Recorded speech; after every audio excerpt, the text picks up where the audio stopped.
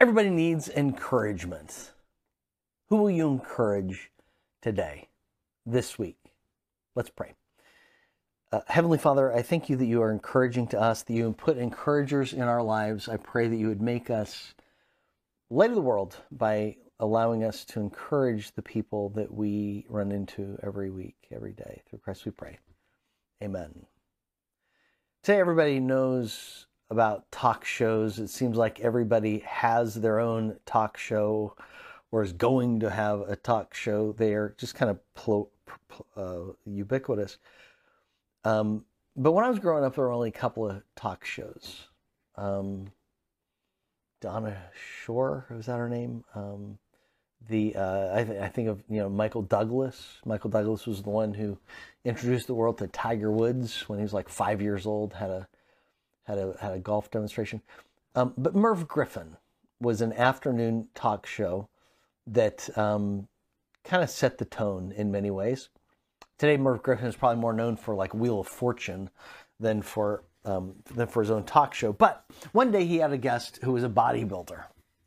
As you'd expect, the guy came out and he was like one big muscle. During the interview, Merv asked him, "So, why do you develop those particular muscles?"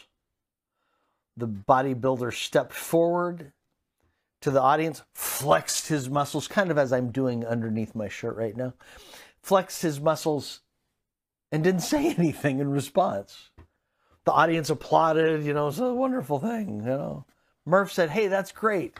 But what do you use all of those muscles for?" he asked.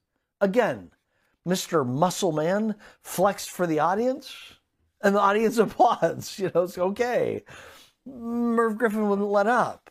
Again, but what do you use your muscles for? Mr. Muscle Man didn't have an answer. He had nothing to say. His muscles were just kind of all there for the sake of being muscles, but he couldn't say, "Oh, for this I accomplished these things." With it, a lot of people are like that today. If you ask them, "What are your strengths for?" They can tell you their strengths. Maybe they can show you their strengths. But if you really press them, but what are your strengths for? Why has God given you those strengths? They might not have a clear answer. See, God gave each of us muscles. Brain muscles, financial muscles, personality muscles, influence muscles, physical muscles, emotional muscles, leadership muscles, helper muscles. And God has given each of us those muscles for one reason: to love. To love God, to love people, to go into all the world and make disciples of all nations, as Jesus said. Now, recently in my sermons, I talked about, from 2 Corinthians 7, the power of encouragement. Everybody needs encouragement. And God has given us our strengths, whatever they are, if for no other reason, to encourage others. I love the observation somebody made that the gospel of Jesus is the good news of Jesus. If the gospel is good news, then when you share the good news, it's going to feel encouraging. So encouragement is what the gospel feels like when it passes from one person to another. And everybody needs encouragement. Everybody needs the good news of Jesus. Everybody needs to know that they are loved by God, forgiven in Christ, hope for eternity, and blessed by God right now in this moment. Proverbs 12:25. Worry wears a person down. An encouraging word cheers him up. 1 Thessalonians 5:11. Encourage one another and build each other up. Hebrews 3:13. Encourage one another daily while it's still called today, so that none of us is hardened by sin's deceitfulness. How many people do you know? I'm hearing about people who are committing suicide or attempting suicide almost every week now. Sin's really deceptive. People really need encouraged. Proverbs 25:11, a word spoken at the right time is like apples of gold in settings of silver. Encouragement is more powerful than we may realize. You know, there was an experiment performed some time ago in the San Francisco school system. A principal in the district called 3 teachers into his office and told them, because of their expertise, because of their track record, they were considered some of the finest teachers in the entire school system. He also then told them that he had placed within them high IQ students who would be allowed to learn at their own pace, and because they're far advanced from other students, and let them know who their specific students were. By the end of the year, it was discovered that those students had achieved 20 to 30% more, had achieved more, had done better than than other students in the whole San Francisco Bay school system. The principal then called the 3 teachers in and said, I have a confession to make. He said, the truth is, you didn't have the most intellectually gifted students in the area. In fact, academically, all your students were average. They were specifically selected because they have past performance of being average, run-of-the-mill students, and they were just kind of picked because of their being ordinary students.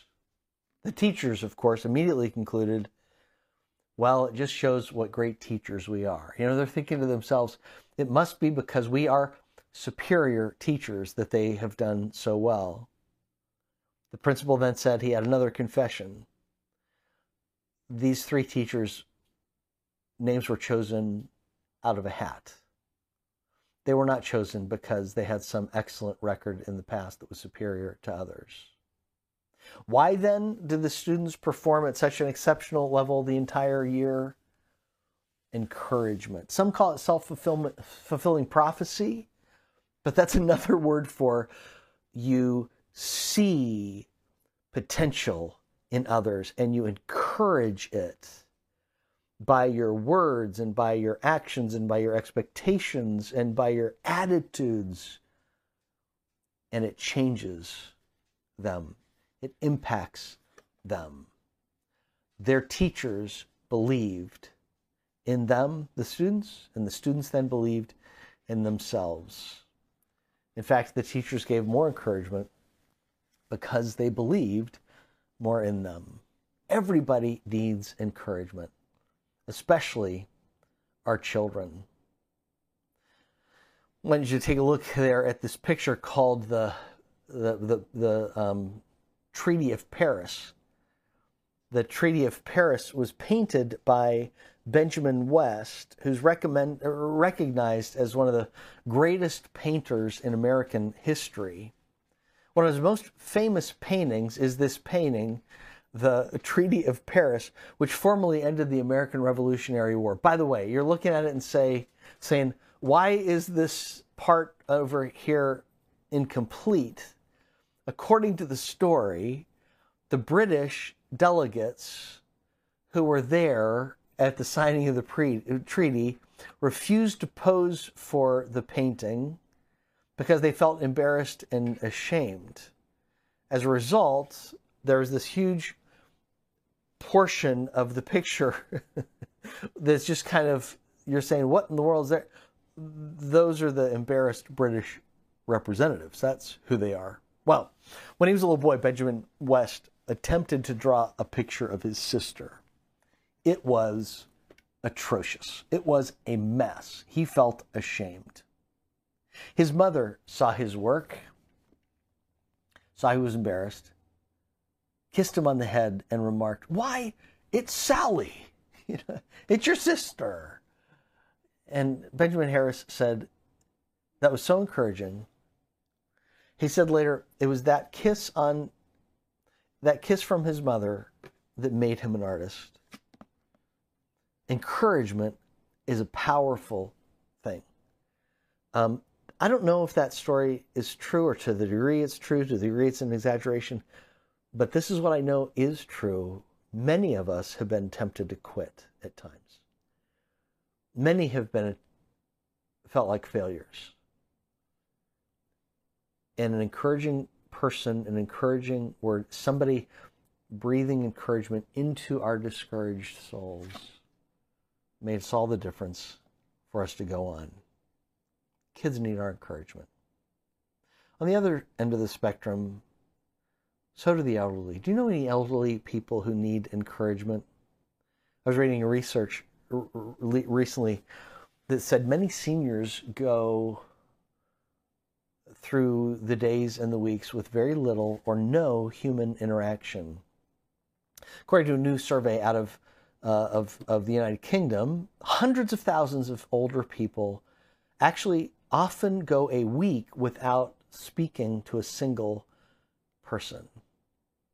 According to a survey of almost 2,000 seniors over 65, more than 1 in 5, 22%, will not have a conversation with more than 3 people over the next week. Perhaps more alarming, though, is that researchers say that 225,000 individuals will go a week without talking to anyone face to face.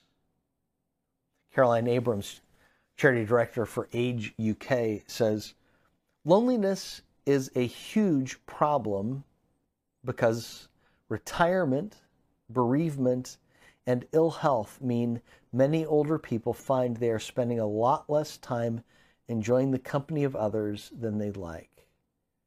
Their friends have passed away. They're not as mobile as they used to be. They find themselves ill and can't get out. She continues, loneliness can affect your health, your well-being, and the way you see yourself. It can make you feel invisible and forgotten. About 40% of seniors say that they would feel more confident to head out each week if they just knew one of their neighbors. Just the thought, they said, of somebody stopping to chat with them brightened their outlook. Half of the respondents agreed that even a short conversation with a neighbor or acquaintance would greatly improve their day. A quarter of older adults say it makes them feel good when somebody smiles or acknowledges them while waiting in line at places like the bank or a grocery store. 1 in 5 said they would be thrilled if somebody stopped just to ask how their day had gone. You know, one of the things we encourage people to do is just ask people, how can I pray for you? I love asking older people, how can I pray for you? Because very rarely will they be uninterested. This week, look for opportunities to encourage an older person.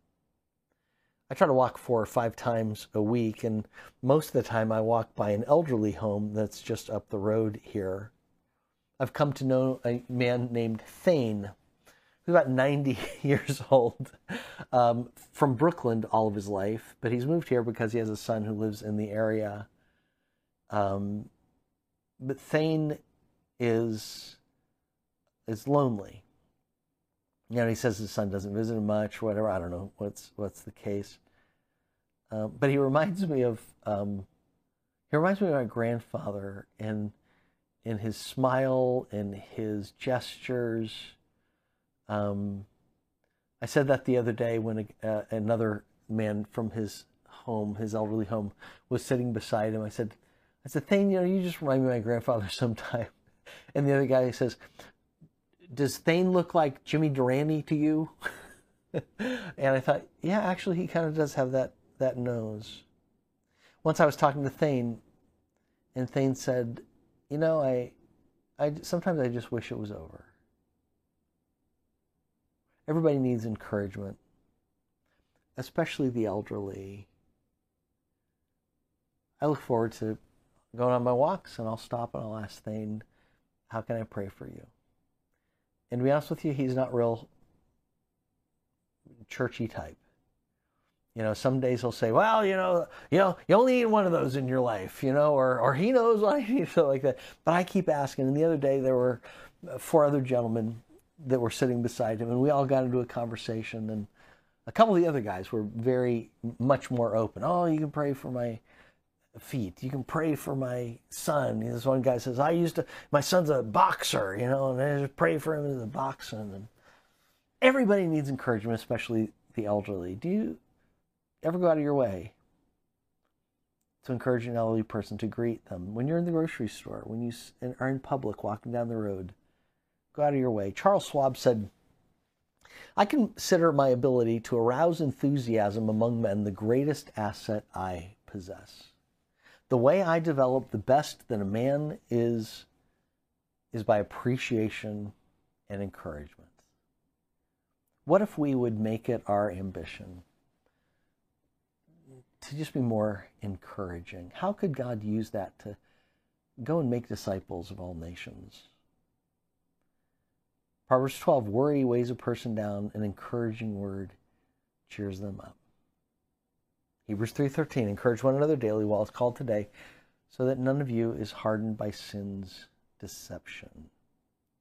1 Thessalonians 5:11, so encourage one another and build each other up. Watch yourself today. Do you have more words of criticism than encouragement? More negative words than positive? More correctional words than appreciation words? Who can you encourage today? Heavenly Father, I thank you that you give us your word and that it is a daily encouragement every time we read it. Lord, we are so encouraged that you hear our voices, that you turn your face to us, that you care. We're so encouraged that you've forgiven our sins, that you've given us your Son, that you've given us your Holy Spirit, that we walk with you, that you have given us your gifts, that you walk with us in a way that empowers us, that we can know your presence from moment by moment, and therefore your peace. Lord, we're encouraged that you've gone to prepare a place for us in eternity, a home where every tear will be dried.